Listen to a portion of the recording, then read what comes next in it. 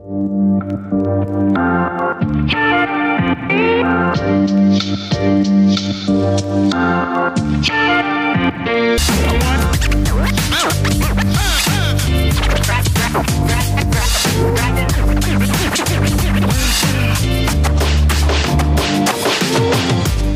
morning, guys, ghouls, gals, and all the other monster-identifying souls out there.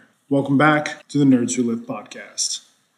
As always, I'm your host, Nicholas, and we return from our bit of a hiatus, I believe. 4-5 months hiatus. I do apologize. We weren't dead, we were just hibernating.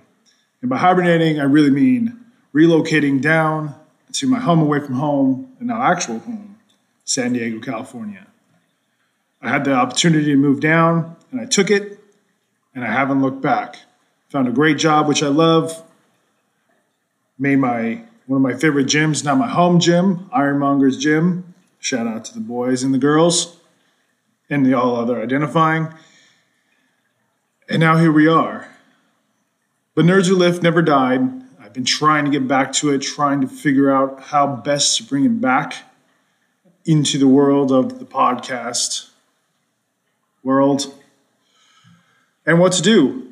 And as with any creator, you don't want to repeat yourself too much, especially if it's not working. But, life is good. I'm really happy to be where I am. I love my gym family. Where I live and where I work is all because of those in the gym. And that's just a testament to the strength community. And that strength community is what made me want to make this podcast. I want to make this podcast to recreate the moments for people when they're just in a gym and they meet somebody and they start talking about lifting and life, and they happen to learn something about both, and it impacts them further beyond that one day. So I wanted to try to recreate that with this show. And so I'll keep doing my best because I love this and I love sharing it with y'all. I want to give a big shout out to our guest today who actually reached out to me and they're like, hey, if you're still doing the show, let's do it.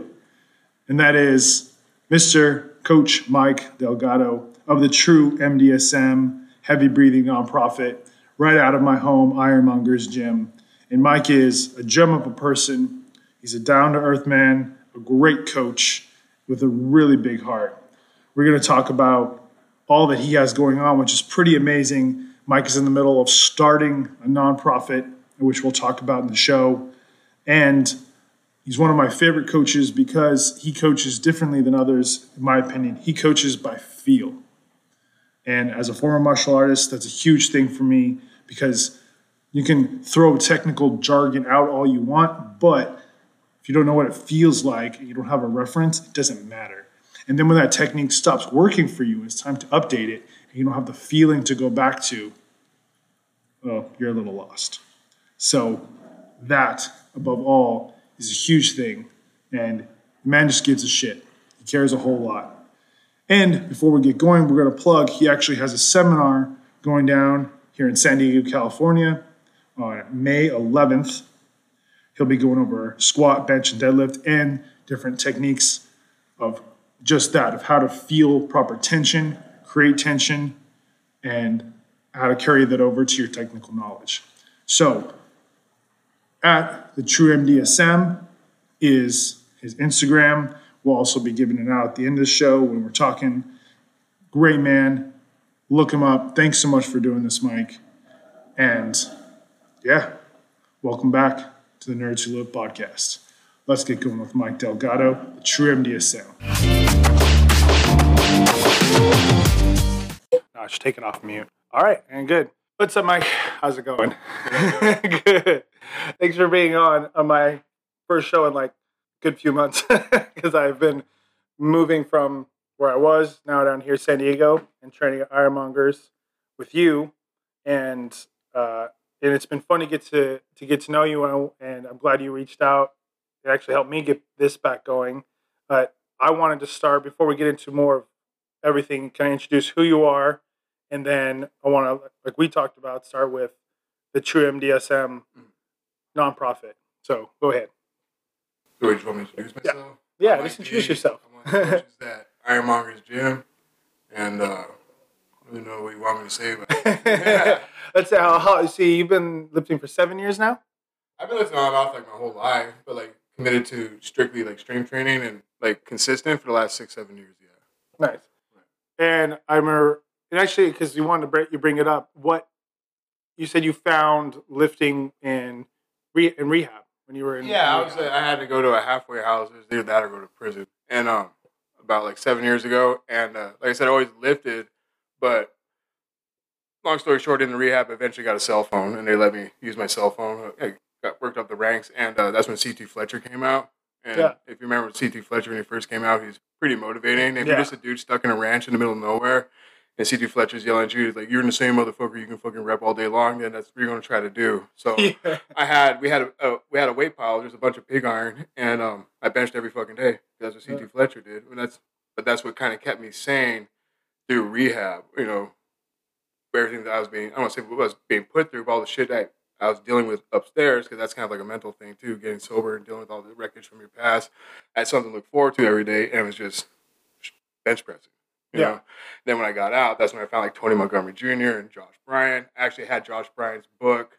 I found it when I was locked up at George Bailey in San Diego, and the book Jailhouse Strong. It's not even allowed in the correctional facilities anymore because it teaches how to like shadow box and stuff like that. They don't want you to like learn how to spar in there.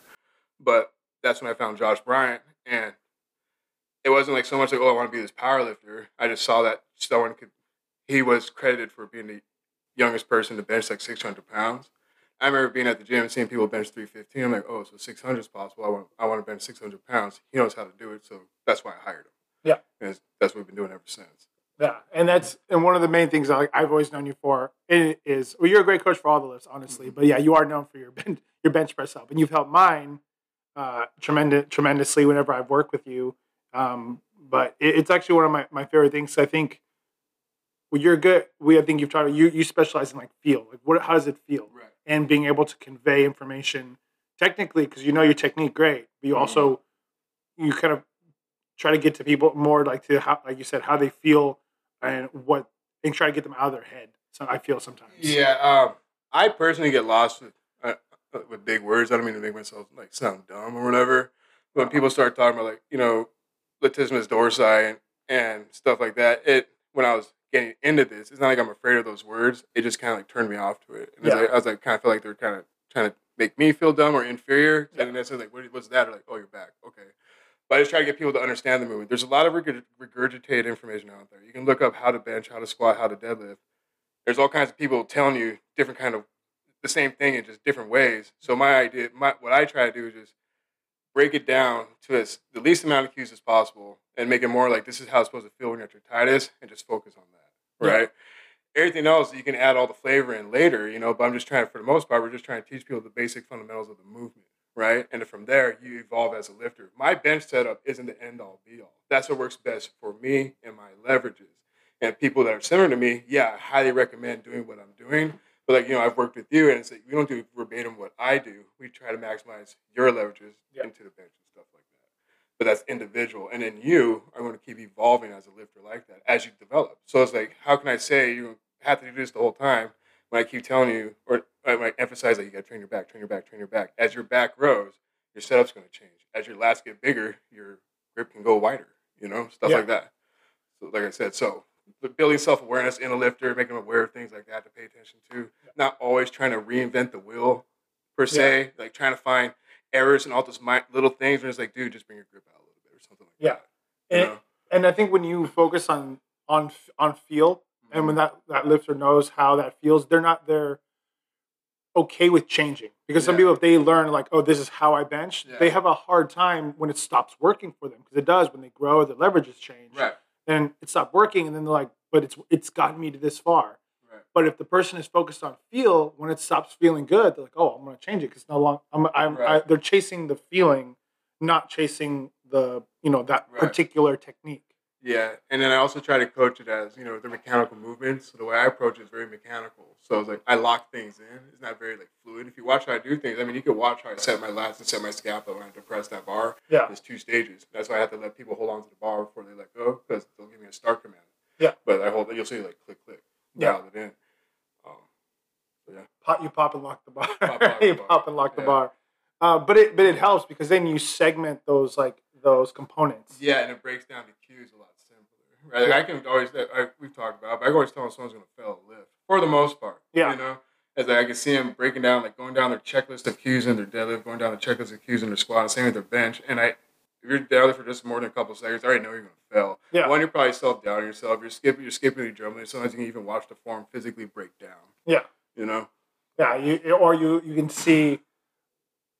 I think see it in their face, like they gave up right as they start, and maybe they've been fine, but then they just fall. There's a lot of smart dudes out there.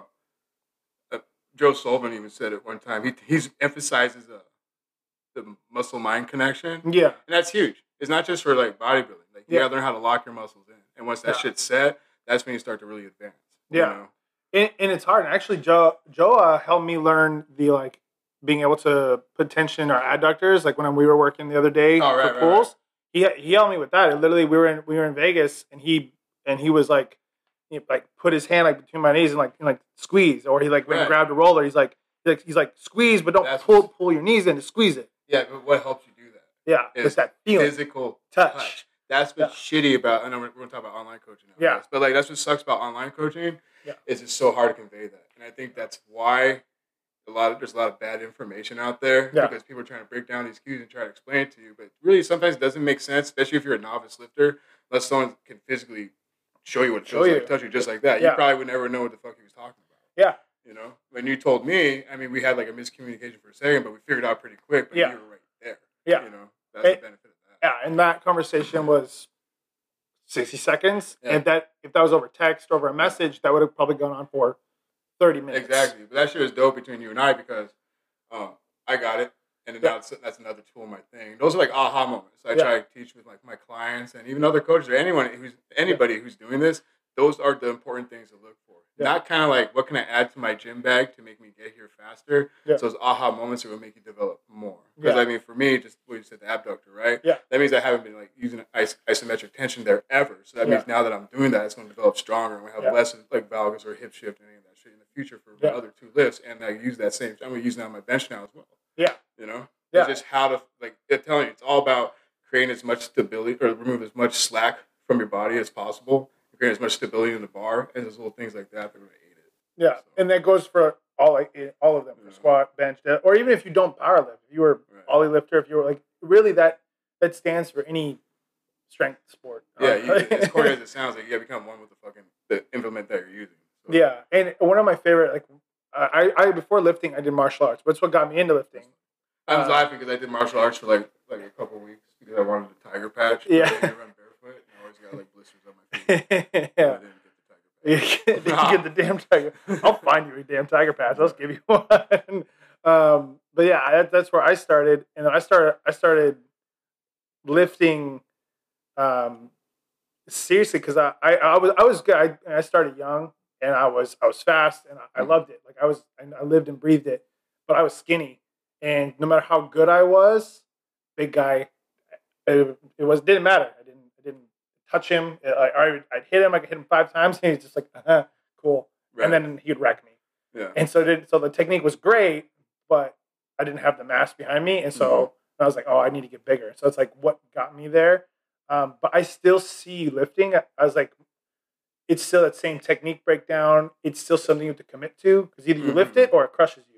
Right. You know, even if it's light, you fuck up, it'll still hurt you. Mm-hmm. So the commitment was the same, but in martial arts, it's like you said, it's feeling based. You have basic technique, but it's not. But that's like a reference point. That's not law. Right. There is a certain feeling you're trying to chase, and you're always chasing that, and you never know when you will pick that up. I love learning from people, and then I hope sometimes maybe something that clicked for me helps someone else click. That's what it's about. Yeah, and that you just help each other. Yeah, cool. I always quote Dave Tate, the whole live, learn, pass on thing. Yeah. And that's super, super important. For me, that kind of relates to recovery and AA and stuff like that because it's tell show dude kind of thing. You find the oldest guy in the room, not the newest dude or whoever the dope dude of the week is, or the newest coach or whatever, the flashy person who's got the new trick. But I pay attention to people who got time under the bar. You know, those are the ones that have the most knowledge and stuff like that. Yeah, and I think that's actually kind of a good segue, and that's you have now started a nonprofit. Starting. We're working on it. It's going to happen though. Yeah, it will. Well, you got your LLC. I got the LLC, so that's step one. Yeah. You know, so now, and there's a group of us, and we have the board members, and we had like an informal meeting at the function this last weekend. Cool. The Monger mashup, but we're going to meet again this week, and Aaliyah's involved in it. She made me a checklist. Her last job was with a nonprofit, and with her current one right now, she can donate an hour of her time to help. But the idea behind it is to kind of give back to the community I once took advantage of. Yeah. Right? And basically, I would have loved it if there was something available to me to where I could find like structure with my life and stuff like that. It's not necessarily about giving back to like the disadvantaged lifter or whatever. I just want to give back what I was able to find through strength training. You know, I've been in this house, it's like 6 years now. And when I came here, I had, I talked about a little bit, like zero job. I didn't have no job. I lost every job due to like drugs and alcohol. I had no real skills, not much of a college education, not much of a real education, and like very low self-esteem. And I had to like rebuild myself up. And it was through the gym that I was able to find that. And what it was because I wanted a goal. The goal was I wanted to get bigger, I wanted to get stronger. And the only way I could do that was with learning how to be patient, learning how to be consistent, and learning to stick to a program. That's something I didn't do with my life before. I never stuck with anything. If I didn't get the quick result, I was over it. I was definitely way more into like instant gratification and didn't care about the long-term consequences with it sometimes, especially the way I played around. Yeah. Right? And so what I want to be able to do here is provide someone, like say it's just someone who just has no direction or even just low self-esteem, that it does like, hey man, just come hang out with me for a bit. It doesn't have to be these intense sessions. It could be a younger kid, right? And just hang out with me and let me just show you like what you're worth, you know? I've done it with people before. I wanted to do this like last year before COVID hit. I wanted to go to different rehabs up here and be like, hey, give me the people who are sticking to the program. Let me just give them an hour of my time once a week or whatever. What can we do, you know? And it could be something as simple as like, hey, man, I really want to be part of this gym. It really gives me something to look forward to, but I just can't afford a gym pass. So what's to stop me from trying to raise money? I mean, I think it's only like $600 for a year. Yeah. I mean, I'd be wrong, but like, you know what I mean? But it's definitely more than that. It's more, whatever it is, but I'm saying we could raise it. There's so many people in the community. I mean. Especially ours. Yeah. But I mean, I'm like, the way I think about it is just, it's possible. It's all in like the early stages. The idea is there. I don't want to say too much because I don't want to like make promises or things that I can't deliver and stuff like that. But I have a vision, I have a sight, and I can see it happening. That's a dope thing about it. Yeah. I'm not really worried about it failing. The worst thing I do is just doesn't pop off the way I want it to. But I'm not trying to take over the world either. Yeah. Louis Simmons is a big influence on me. It's not for his coaching at all. He wasn't the best lifter. He's a great coach. But what I like about Louis was he wasn't concerned with taking over the world. He made champions out of his neighborhood. So like when I said I want to give back to the community I took advantage of, man, I fucked around in San Diego a lot, right? And I just want to build it back up. There's a strong strength community here, and I just want to add to it. It's through the seminars, through the True MDSM, through coaching, through the Heavy Breathing Program Foundation, whatever. It's all going to be linked, and it's all going to be dope. You know, Ironmongers, MDSM, we're going to be the kings of North County. When it comes to strength, Ironmongers are ready to hub. So why not take advantage of the venue? When I say take advantage, I'm not there to like be like, oh yeah, I'm going to fucking use Rick. No, I'm going to use Rick's facility to fucking help put everyone's name on the damn map. Yeah. You know, let's talk about rap for a second. Remember Junior Mafia, Biggie Smalls and shit like that? Those are the homies. And he gave him a place to fucking do this shit. So that's what I'm trying to do for the homies up here, too. We got college professors behind this. There's just so much possibility. We got people who've done this before. And what I don't know how to do, that's what I got my network of people behind me for. Yeah. So if I can't fucking figure it out, someone's going to figure it out. It's going to be dope. That's all I know. That's all I can say. And when you have people who, when you're not trying to take over the world, in that, like you said, you create quality. Right. It's you're not trying when it's spread to when you dilute something so much. Yeah, it becomes corny. It becomes it's less. But and that's why Louis or in any I'm trying to think of like or even like if you want to stick with Biggie because he kept with the homies they were dope and all their records were dope because they were all homies and that vibe was. But it's the community or like even like Nipsey Hussle he made his block. Yeah. I mean he And unfortunately, he went down the way he went down. But what I'm saying is that complex that he had was employed by everybody, the people he employed, even people picking up trash for people from his neighborhood, just trying to get back to the community. His legacy's still there, though. That's the thing. His so impact that's the is thing huge. too. Is like I'm just trying to build something to be proud of for my kid. I used to want to be, I want to be the strongest. Well, that's whatever. That's not going to happen. And it's not like, oh, poor me. It's, well, I'm more into building like legacy versus fucking instant fame. You know, so it's like leave something behind that my kid can be proud of and get to show his kid and stuff like that. And we can leave an impact in a positive way in San Diego. Yeah. And when it comes to spreading around the world, that's easy. A person's like a dandelion. Once they fucking like land somewhere else, that's how MDSM spread. Yeah. Like Dirty Mormon Boys went to different states. Yeah. And that's how I started getting different clients like that. I don't really advertise. I repost. Yeah. Just the homies move, and that's how I land and infect an area. Yeah. Yeah. So. And when something is of quality, though, I feel like that eventually draws like that. Yeah.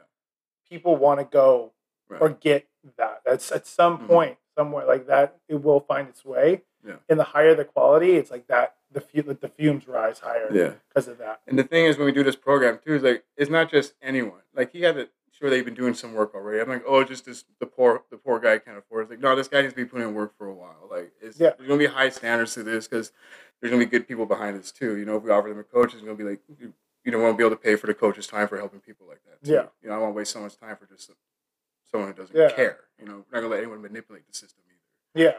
Yeah. And what at what point did you kind of start seeing that like take place where you're like, I can make that kind of the initial part of it? Like, how did that start? I just started. I mean, I know you said like last year you wanted to go. We were talking how you want to go to the different recoveries. Say, hey, give me someone who's doing all the steps, doing really well. And then COVID hit. When did it kind of like shift, like evolve? Like the idea behind it? Yeah, the idea. What it was is, I don't want to say people kept pushing my branding or stuff like that, but it was more like I get down or I get along with people that kind of been through similar things. Mm-hmm. And the thing is, though, a hard time doesn't discriminate against anybody. Yeah. Anyone can relate to what a hard time is. So hard times is hard times. Sometimes you can't measure the plate the same. Yeah. What I mean is I can't measure my plate to someone else's. Where my hard time, the worst thing that ever happened to me could be like this crazy traumatic thing, where yours could be something a lot lighter, but still a hard time is hard times. Yeah. And I got really, really fucking tired of being upset with stuff, if that makes sense. And what it was I felt like I kept bitching about the community. Yeah. About what's going on and what's lacking. And I felt like I was becoming a hypocrite because I really fucking hate when people complain about things without offering a solution. Yeah. So there I was looking for a solution. I couldn't find the solution I wanted. So the solution I figured can just be me and the people behind me and just start spreading awareness or trying to build it up ourselves. Yeah. If the connection's not there, then you become the plug. Yeah. Right? Yeah. That's really it. If you're the person who can see the void and you can see what it needs and no one else is doing it, then maybe it's you. And I just had to get to that point though. I wasn't always like, I'm very confident now. And that's because I've been through it and I don't care anymore. When I say I don't care anymore, I don't care if I fail because I failed so many fucking times in different fucking ways. And I got back up and I fucking done it, So I think what really pulled the plug on this last one was the last bicep tear. And I just said, fuck it. I'm tired of trying to put my energy into just trying to get to the platform. So all the stuff that I've put on the back burner and said I'm going to do, I'm going to fucking just do it now. Because really, what's the rush to the platform? I'll get there, but no one pays me to live. People pay me to make them live better, more efficient, and because I build fucking confidence in them. Yeah. That's honestly it. And I started noticing over time, people kept saying, like, I've done this for them, I've done this for them. And that's great. So if I can do that for you, that means I can do it for more people. Yeah. That's really it. I got Amber behind me, so I don't see why I can't do anything, right? Yeah. Yeah. And I think it shows because everyone anyone who talks to you or knows you, it's you can tell when people mean whatever they do, when there's genuineness in what they do and what they share, and when people really give a shit. Right. And you do. You really give a shit. Even the first time, you helped me with bench, that comes across. You give a shit. Or when I see you with like the people you don't even coach, you just know them, and you just decide to help them. Right. You give a shit, and that goes. And the same thing with Rick and really anyone. That's why I like. Honestly, it's one of the reasons why I moved down here. It's like out of like where I was, where no one gave a shit, and not just like, but just in general, to an area where now I know a whole community of people who all give a shit. Right. That like I want to be there. Yeah, and that's rad. And I used to like make fun of them for the ironmonger people saying they're fucking spoiled. You know, but that's dope for them. And I realized, you know, like, why should I hate on that? I should fucking be part of it too. Yeah. As like when I was at Samson, I'm not talking shit about Samson, but when I was at Samson, I trained by myself. There was no community there because that's not really what it was. It tried to be an open gym and it didn't work out the way the plan was. But when I was doing my training, there was no one to train with. It was by myself. So everything I learned and stuff like that, for the most part, I don't want to say like I learned it all by myself. It wasn't as available. You know, I couldn't just go to the next strong motherfucker in the gym. I had to go reach out to my coach. I mean, I was emailing my coach like multiple times. He was like, "Why the fuck am I doing this?" That's how I figured out coaching. It wasn't so much like being in the books. It's picking his brain, learn how to program from him. You know, learning his perspective from it, and developing my own methods or whatever. But what Ironmongers has is fucking dope. And hearing other gyms, people like even Iron Hands Mike, the homie or whatever, he talks about how people don't show no love up there. In Norwalk or whatever, it's like people are just haters, and that's lame. It's a team sport. It's an individual on the platform, but it takes a team to get someone there. Yeah, and you're all doing the same. Like everyone's like in the same. Like your 90% effort and mine. They're different. Like kind of what you said about the different plates. Right. Like your trauma is trauma. Right. Hard is hard, and 90% on the bar. Though it's a different number for different people, it's still the same experience. It's still fucking hard. Same thing. You know. And I think that's one of those biggest. Some just been under tension a little bit longer. Exactly. It's experience, and then that's like what you said, though. You know, the older people, or I guess the more seasoned people who've just been doing it longer. Right. And then that's where you get to learn from, and that's my most favorite part of. Honestly, like our sport has a lot of, I think, kind of like what you said, a lot of hypocrite people who complain about it. Right. When really it's actually a pretty dope sport, like.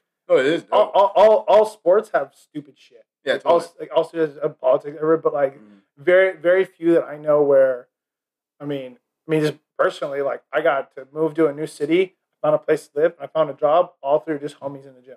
Yeah, and everything I have today is through the gym. Too, and and so it's like it is like a small hobby. No one pays us to live, but it is something where, I'm the same way. Where it's like even when life gets hard, like I learned.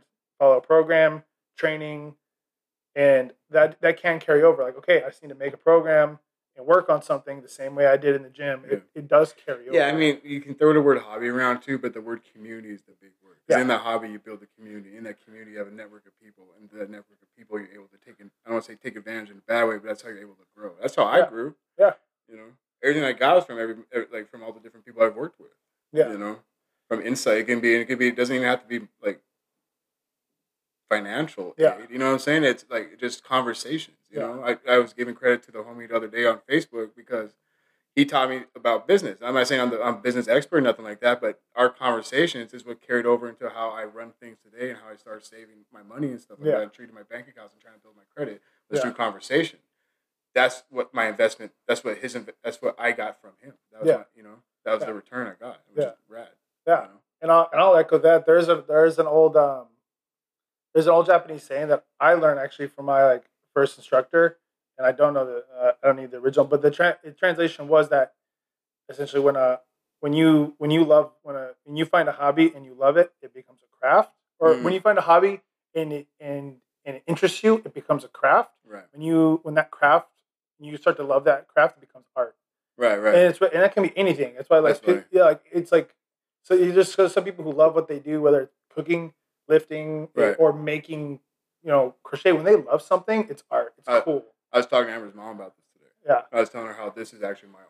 And I said I feel like more of an artistic mind. I'm really shitty at it. I have the worst penmanship and I can't draw for nothing, but I'm very musically inclined without really trying. I'm pretty gifted at it. And that was like my art. Like that's how I express myself. When I was like younger and shit like that, But now I realize the way I've structured, when I would make pieces and stuff like that, not to sound like some guru or whatever, but it's carried over to how I was saying the words, how I would compose a program now. Yeah. It depends where we are, but like if we're 12 weeks out, those 12 weeks, is lead up to peak performance on one day. That one day is the final. It's crescendo. That's the main event. That's where you put it all out, right? Yeah. And every little piece is implemental to that, where you have your main movement, but then I have to pick out your supplemental movements. And I feel like I'm really good at that because I'm really good at picking out character defects from my AA and NA background. So I can see all the shit that you're afraid to notice that you're fucking weak at, but I'm not afraid to fucking tell you you're weak there. Yeah. And that's why I pick this shit, And that's how I look at it. It's just composition. Yeah. And I think, and honestly, that in knowing you, that's one thing that does set you apart. Because a lot of coaches, even good ones, they see what people may need. Like, oh, you probably need to do more. Mm-hmm. They'll say you need to do more back because back is good. They know back is good. You should do more back, and you could have a bigger back. Right. But you see, I think you see it differently. You say, oh, I see you need to do more back because whatever. I think you see more personal. It's not because they need to do it. Like you said, you see something they're afraid of, or something. I see the weakness, or I can see like that. If they have stability issues on the way down, they don't know how to load their lats right. Yeah. So like tempo work would be for that, right? Yeah. Or whatever stuff like that. Yeah, or like you said, whatever they're afraid to, or maybe that they're like scared of doing. Or admitting they're weak there. Yeah. So that's the whole point of having a coach, though. The coach is there to call them out. You're supposed to trust your coach. Yeah. And if you don't, then don't have that coach. Yeah. But even then, so with going back to the nonprofit, like it's kind of cool because, like you mentioned, that with music was like kind of your original art, and you play guitar. Yeah. And now most of like that is the clothing, which is all heavy metal art kind of inspired. And would that kind of start the same way, where you were just like, I just want to make stuff that I like, and then kind of turn it that way? Kind of. I couldn't find it anywhere else, Yeah, so might as well. Yeah, the logo I have right now is a rip off of like one of my favorite bands, the True Mayhem. It's like the True MDSM. Yeah, whatever. But what top 3 favorite bands? So you said one, True Mayhem. Oh, it was one of my favorite bands. It's hard to pick. Like you have to get like down by genre. But like my 3 favorite bands of all time, Slayer's number 1. You have that cat too. Yeah. Well, I have Rain. My son's named after Slayer. Yeah, Rain. Yeah. Jonathan Evan, Rain of Blood, Delgado. And then Danzig. I'm just gonna say Danzig because there's Misfits. Yeah. Which is Glenn Danzig. That guy's a badass. Yeah. And then we laughing about. We say Dan. I love that. That was my first concert. Yeah. Danzig was my first concert. Where was it? Was it Halloween? Ventura. No, it was actually what it was. It was November. Studios? No, it was November. It was in Ventura, where I'm from. He came, and it was actually just out like the first week in November, and that was like my first like real like concert that I got to go to and got fucked up in, which is great. I tried to see. It was Danzig performing with Danzig, performing with Samhain, performing with Misfits. Oh, and it was at Universal Studios on Halloween 2011, and I went there and my ticket was missed. Something was wrong, but I couldn't get in. I was escorted off the property. I was very upset. Yeah, I would have been upset too. I love Danzig swag, dude. I don't know. Like because my brother had the Throw Out Demon Sweat live poster and showed the naked girl with the knife and the ram horns and the blood and the boobs or whatever. I was into it. Sold. Well, he's a weird dude. I don't. Yeah. He's been famous since he was 16, essentially. But he knows how to brand, and he knows he did everything. He did all the flyers back in the day. He wrote all the music. He wrote all the lyrics. He was the manager. He was the promoter. The guy can work. Yeah. And so honestly, I'm really saw back. I had an old car of mine get wrecked, and I had a Samhain CD burned, and it got it was one of the things that I'm really sad about because I loved his Samhain project a lot. Yeah, I had the Nishium shirt with all the blood splatter on it. Nice. With them, what I'm talking about? The image of them, and everyone had the blood on it. Yeah, well, they're all covered. Yeah, it's kind of hard to pick a third band. There's so many bands. Slayer, like I said, Slayer's number 1, but you said True Mayhem too. I think that's awesome. Well, I mean, they're not. I mean, I like the history of it. Yeah, it's the history of it. It's just a bunch of crazy kids in Norway who got fucking weird and killed everybody. Yeah, it doesn't get any more evil than that. It's not about being evil. It's just the history is just fucking gnarly. Because it's such the town was very crime free. That area was so safe. But really, if I was going to pick a third band, I doubt most people know it. But Agoraphobic Nosebleed, it's this grindcore band or whatever. So I just do 3 different genres. Yeah. But I'm very eclectic when it comes to music. So. Yeah, It's really hard to pick. I'm seasonal with it. I like it fast in the summer. I like it slow. I like it cold in the winter with the black metal. And then when it gets humid, I like death metal. Yeah, I like. I mean, I know it's definitely not as heavy, but trap music all year round. Trap music all year. Yeah. Trap on trap. Yeah, it's true. Down the Stone the Crow album. Yeah, the first Down one. Down one. Yeah, Down. Jesus with the cigarette. Yeah. With the Pillars of Eternity. Yeah. And I think that album is a kind of a gold, just a gold. I love it. It came out. It's crazy though because the demo came out like 94 or 96, and I discovered it in 2000. Mm-hmm. So they've been around for a while. It was a super group because it's Down. It's Phil Anselmo from Pantera. Yeah. It's the dudes from Corrosion Conformity. It has it has Jimmy Bower from I Hate God. So it's everyone from New Orleans. It's a New Orleans super group. Yeah, and they always have that like New Orleans like fleur-de-lis they have the groove to it. The groove to it. It's blues. It's very they playing like drop beats, just very down tuned blues. And that's way to my heart. My first guitar teacher was a blues player, and so that's what I learned on. Yeah. I don't know if you know who Keb Mo is. He's a blues player. I don't think so. Okay, so he's one of like he's still around. He still makes music, but he is kind of one of the old school bluesmen where he's still like he's not like taking blues, like he's blues. And an awesome dude. And I walked in. He was playing around, or I guess he was coming through. He knew my guitar teacher, and I walked in on them jamming. Right. And it was the first time I heard a slide, and he had like that nice, like old, cool, like copper slide. And I just got to sit there for like 10, 15 minutes listening to them jam before, it was my turn. And I met him. He left, and I had no idea who he was at the time. And then my teacher, introduced me to him, and ever since then, I love blues, and any dead down tune like blues rock is always kind of that where I feel most home. I like the stoner doom stuff. That's like that. Yeah, like early Sabbath, or like stuff like Bogzilla. Yeah, I like blues too. All that all comes from that. But like I like the stuff that my daddy liked, like all the early Mississippi Delta stuff, like Robert Johnson. That's like all stuff where like they credit that dude for like making metal because that dude sold his soul to the devil. Yeah. Yeah, there's another. His name is Sonny. His first name is Sonny. Yeah, Sunhouse, and he has a whole song where it's just like clapping. It's just him singing and clapping, and it's the dopest tune. Like it's you like again that like art where that's art. Like you can't turn it off. I always heard the song "Dark Was the Night, Cold Was the Ground." That's what they launched on the Voyager into space. They made the soundtrack for Earth. I forget who. Where's my phone right here?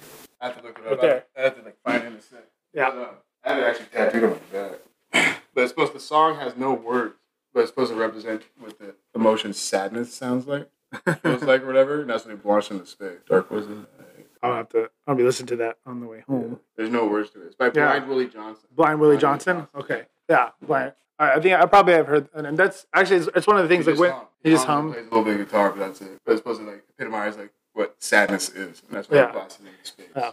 And I always said, and I think blues is dope. Like when you get into like the blues, like musicians and what they had themes like that. Like they would like when they made a song, that song like had like this like core to it, and it wasn't just making a song. And I always thought that was dope. It's how they wrote songs was different. Yeah. And I always thought it was dope. But all right, so then going for with. I know you don't want to see too much of it, so I kind of want to go back. So you found powerlifting, originally from Jailhouse Strong when you were in prison. And then CT Fletcher's when you started. When did you find powerlifting as a sport? When I moved here. Yeah. I moved up here because I needed to lose weight. So I just looked up I found out what powerlifting was and I wanted to do it. And Samson Barbell was like a mile down the road. So that's when I hired Jake Brown at the time and started working with him or whatever. And then after that I started working over there. But I mean I would just ride my bike down there every day. Yeah. And I didn't know nothing. Yeah. I just went through whatever he told me to do. Yeah. And just did the thing. Just did the thing. Yeah, I didn't really know what I was doing. Yeah. Till I realized there's a lot more to it. That you should be asking questions and shit like that. Yeah. And then you start going down that rabbit hole. It's more than just trusting your coach. You gotta find out what the fuck your coach wants you to do. Yeah. And sometimes it don't make sense. Yeah. And sometimes you gotta look for it. Babe, when you ask the questions, is how you learn. Yeah. So, and actually, I guess on a personal note, because I don't know as much about it. You always mention when you went into prison, when you were in recovery. When did you, and you kind of that back and forth, when did you kind of start did lifting help you kind of start taking like that seriously or really kind of get me through recovery? Yeah. Well, yeah. So, well, First of all, real quick, I've never been to prison. It's really hard to get in prison nowadays. So that's violence, whatever. Like, you have to be a pretty violent offender to do that now. All my stuff was drug related, cell charges, stuff like that, multiple DUIs, and then just being an asshole. But Just being an asshole. pretty much, But I just I do a couple months here, a couple months there, 6 months here. But the thing was, I was in and out quite frequently through my 20s. I just and spent more times spent most of my time in Mexico, to be honest. I was either in jail or I was in Mexico.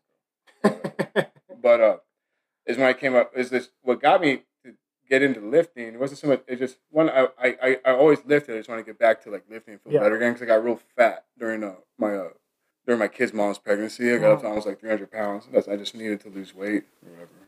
That's really how this started. And then the thing was, I wasn't like, oh, I don't want to be too strict on my diet, so bodybuilding wasn't going to be the thing. And I saw there's powerlifting where it's performance-based. I'm like, okay, that makes more sense. I've always been strong, Yeah. I just needed more like a positive outlet. That's it. Yeah. That's really it. I mean, and then when did you start coaching? Like after you were there, you worked at Samson or working out at Samson? I was a client of Samson for like a year, and then after that, I needed to get work. I just couldn't find it anywhere, and then I was working at a cabinet shop, but then Jake said, if you get your cert, you can work here. And when I got my cert, I went, started like apprenticing at Samson. Basically, as I was getting my cert, I got my cert within like 30 days. My first cert through ISSA, and basically at Samson, I've only been doing this for it'll be like 5 or 6 years, or whatever, 5 years coaching. And really, what it was, I feel like I fell into where I am kind of quick, and that's part of it. I don't want to say luck, but because hard work is hard work. I don't want to like put myself down or nothing. But when I was at Samson, I trained a lot of fucking people. Like they had quite a revolving door of like clients, because we did like group class and stuff like that. So I had to learn to be kind of quick, especially like working around in a group setting. Like, I can't do this because this person. Okay, we'll do this instead. But it has to be kind of everything has to serve a purpose, know. But then also just picking my coach's head. Josh Bryant's my mentor, and that guy taught me a lot. Yeah. I would just ask him, what should I read? And he'd give me assignments, and we'd have conversations about it. I used to call him my $1,000 phone call.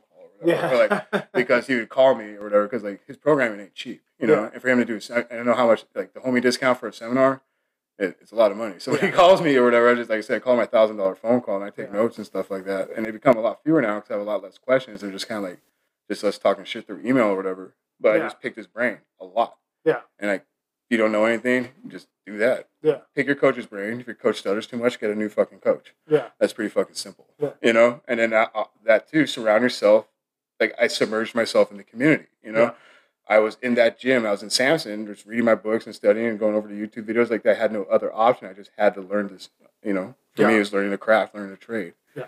And that's really it, And I feel like I got lucky just with the people that gave me an opportunity, The Dirty Mormon Boys, I feel like were really my jump off. Yeah. Or whatever. Like, I coached Alex Williams. I don't know if you know who he is. I post pictures of him. He's a bodybuilding client now. But he's a really strong fucking kid, too. Yeah. And he had a bunch of like state records in Utah and like heavyweight or whatever, 275, I forget. But he used to coach, and then he wanted to focus more on his training, and he started giving me the kids he was coaching. He was just having them mimic the program he was running. So I started, get the practice on them. But he gave me fucking strong ass people. Yeah. Yeah. And that gets you attention, when people, and especially when they all had really fucking good benches, and they got these people benching over 500 and stuff like that. Got Heath on his way to be a 600-pound bencher, but I feel like the benching came from those guys, so they all benched over 500. Yeah. And of course, I did bench only for a long time. Josh Bryan doesn't help with that, so But it's the people. And then like Heath landed in Kentucky, and that's how I got Nicole. I didn't know who the fuck Nicole was. Yeah, you know what I mean? He's like, hey, I got a girl who needs a coach. I'm like, okay, cool. Yeah, she's gonna be in San Diego next week. Why? Oh, she's doing the Kern. The fuck, like And so I was like, well, I better learn my shit real quick. Then, yeah, And really, I don't know. I just had to do it, I guess, and I don't do things half-assed. If I'm gonna fucking do it, I'm gonna fucking do it right. Yeah. I'm gonna figure you out. Yeah. And it's like the stuff we talked about. I think those are my strengths. I'm able to identify weaknesses pretty good. I'm really good with communication. Communication is huge when it comes to fatigue management. Whether you want to believe in deload or not, you can get away without them if you just pay attention to them. Yeah. And just start taking things away here and there, or cycling different things. But it's a method, Yeah. Like it's called medical practice. Yeah. If it doesn't fucking work, it ain't my bad. That's why it's called a practice. Yeah. If it didn't work this first 12 weeks, I'm sorry, it's a method. Maybe my next one will. I don't know. But maybe it will. It's like getting to know the person though. So. Yeah, and also it also falls in. I think athletes should communicate with their coaches, like yeah, that I liked this, but the low was a lot. I felt really, like you said, fatigue. I really felt really fatigued. We like just cut it a few sets, or like just.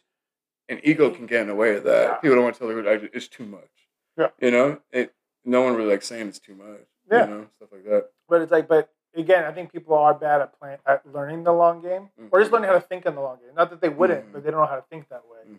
And it's interesting for someone who said that you used to be so instant gratification. Right. Now your thoughts are legacy and long game. Everything's different. I'm wired I had to rewire myself. Yeah. You know? It's still there. The isms are still there. You know, but I mean, it's okay. I think, you know, we are who we are, and it's okay when those things are there. But we know, like you say, we know how to like recognize them. And be now I have the tools that I didn't have before, because now instead of running away from the issues I've had, I deal with them as stressful as they are. Yeah. You know, I'm a lot happier. Yeah, and that helps. I think that's why. I mean, I know what you want to do, especially with like nonprofit. When you do get to like help those people, is give them the tools. And most people just need the tools. Exactly. And I don't want to make you feel like a fucking lame for doing it. Like some of these programs made me feel like Yeah. You know? Some of the stuff they make you do is fucked up in there, dude. But I'm not going to get into all the details of that. I feel like we can help people in a lot less stressful kind of fucking way to prevent some of the shit from happening. And I definitely can't. I mean, I haven't experienced that personally. But for friends and people I care about who have, and just trying to understand what they have, they usually, the kind of what I hear, and you can tell me if it's right or not, is that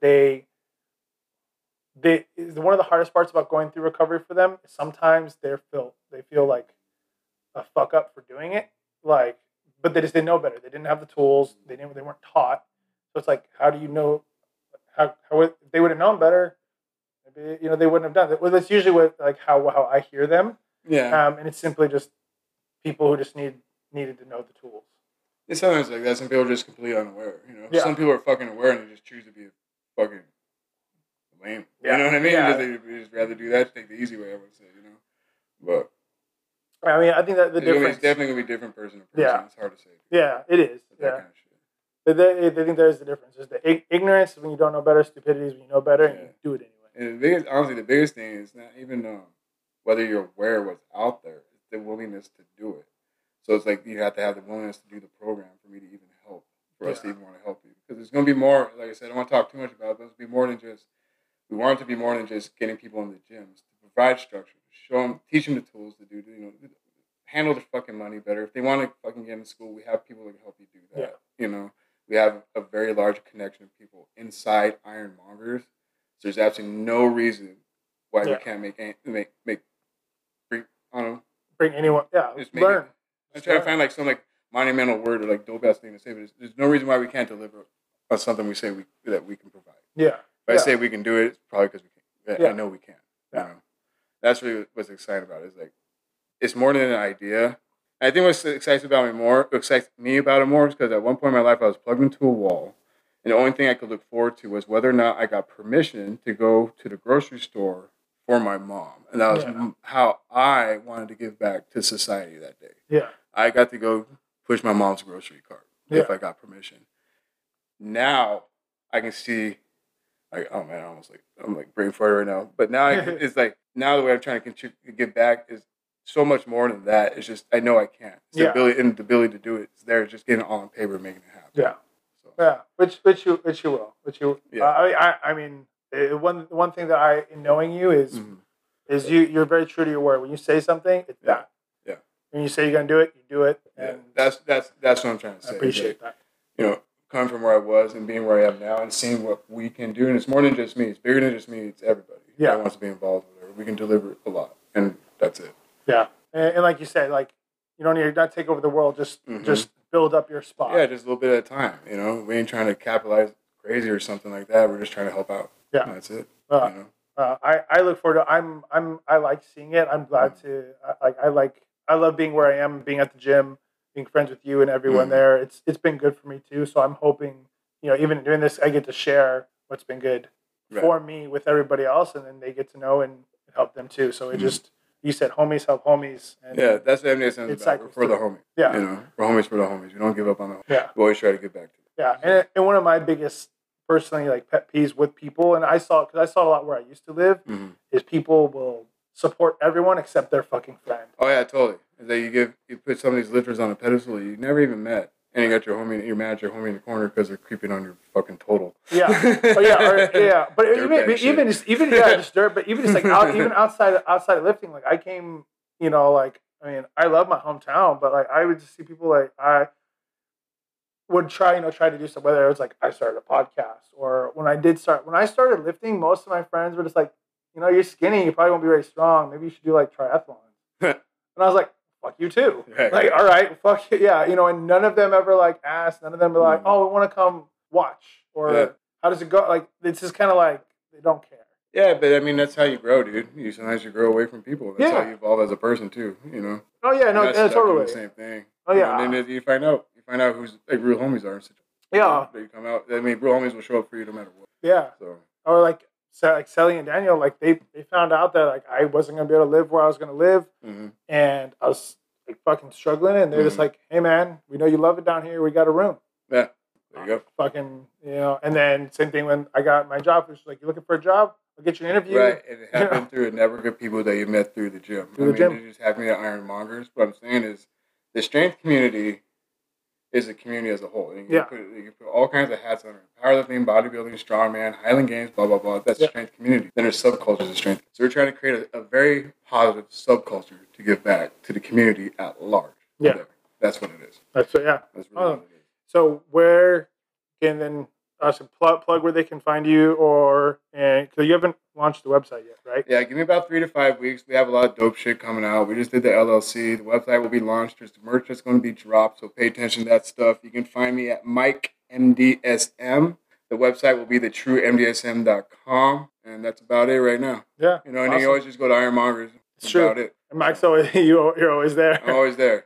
So fix your bench or unfuck your deadlift. Yeah, you can message me, just pop up and ask to find me. I'll be there. Yeah, it was always good. Well, honestly, thank you for this. It was good to hang out. Thanks for the burger too. Yeah, no problem. Thanks for coming over. Yeah, man. All right, I'll see you. All right, folks. I want to say thank you again for joining us. Thanks for sticking around.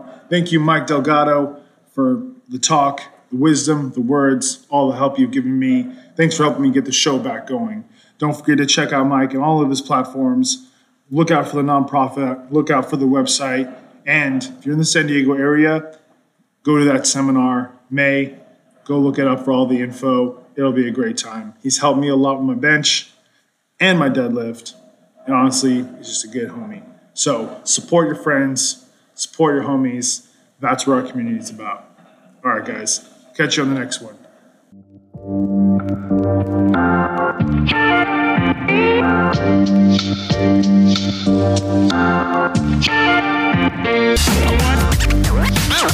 What?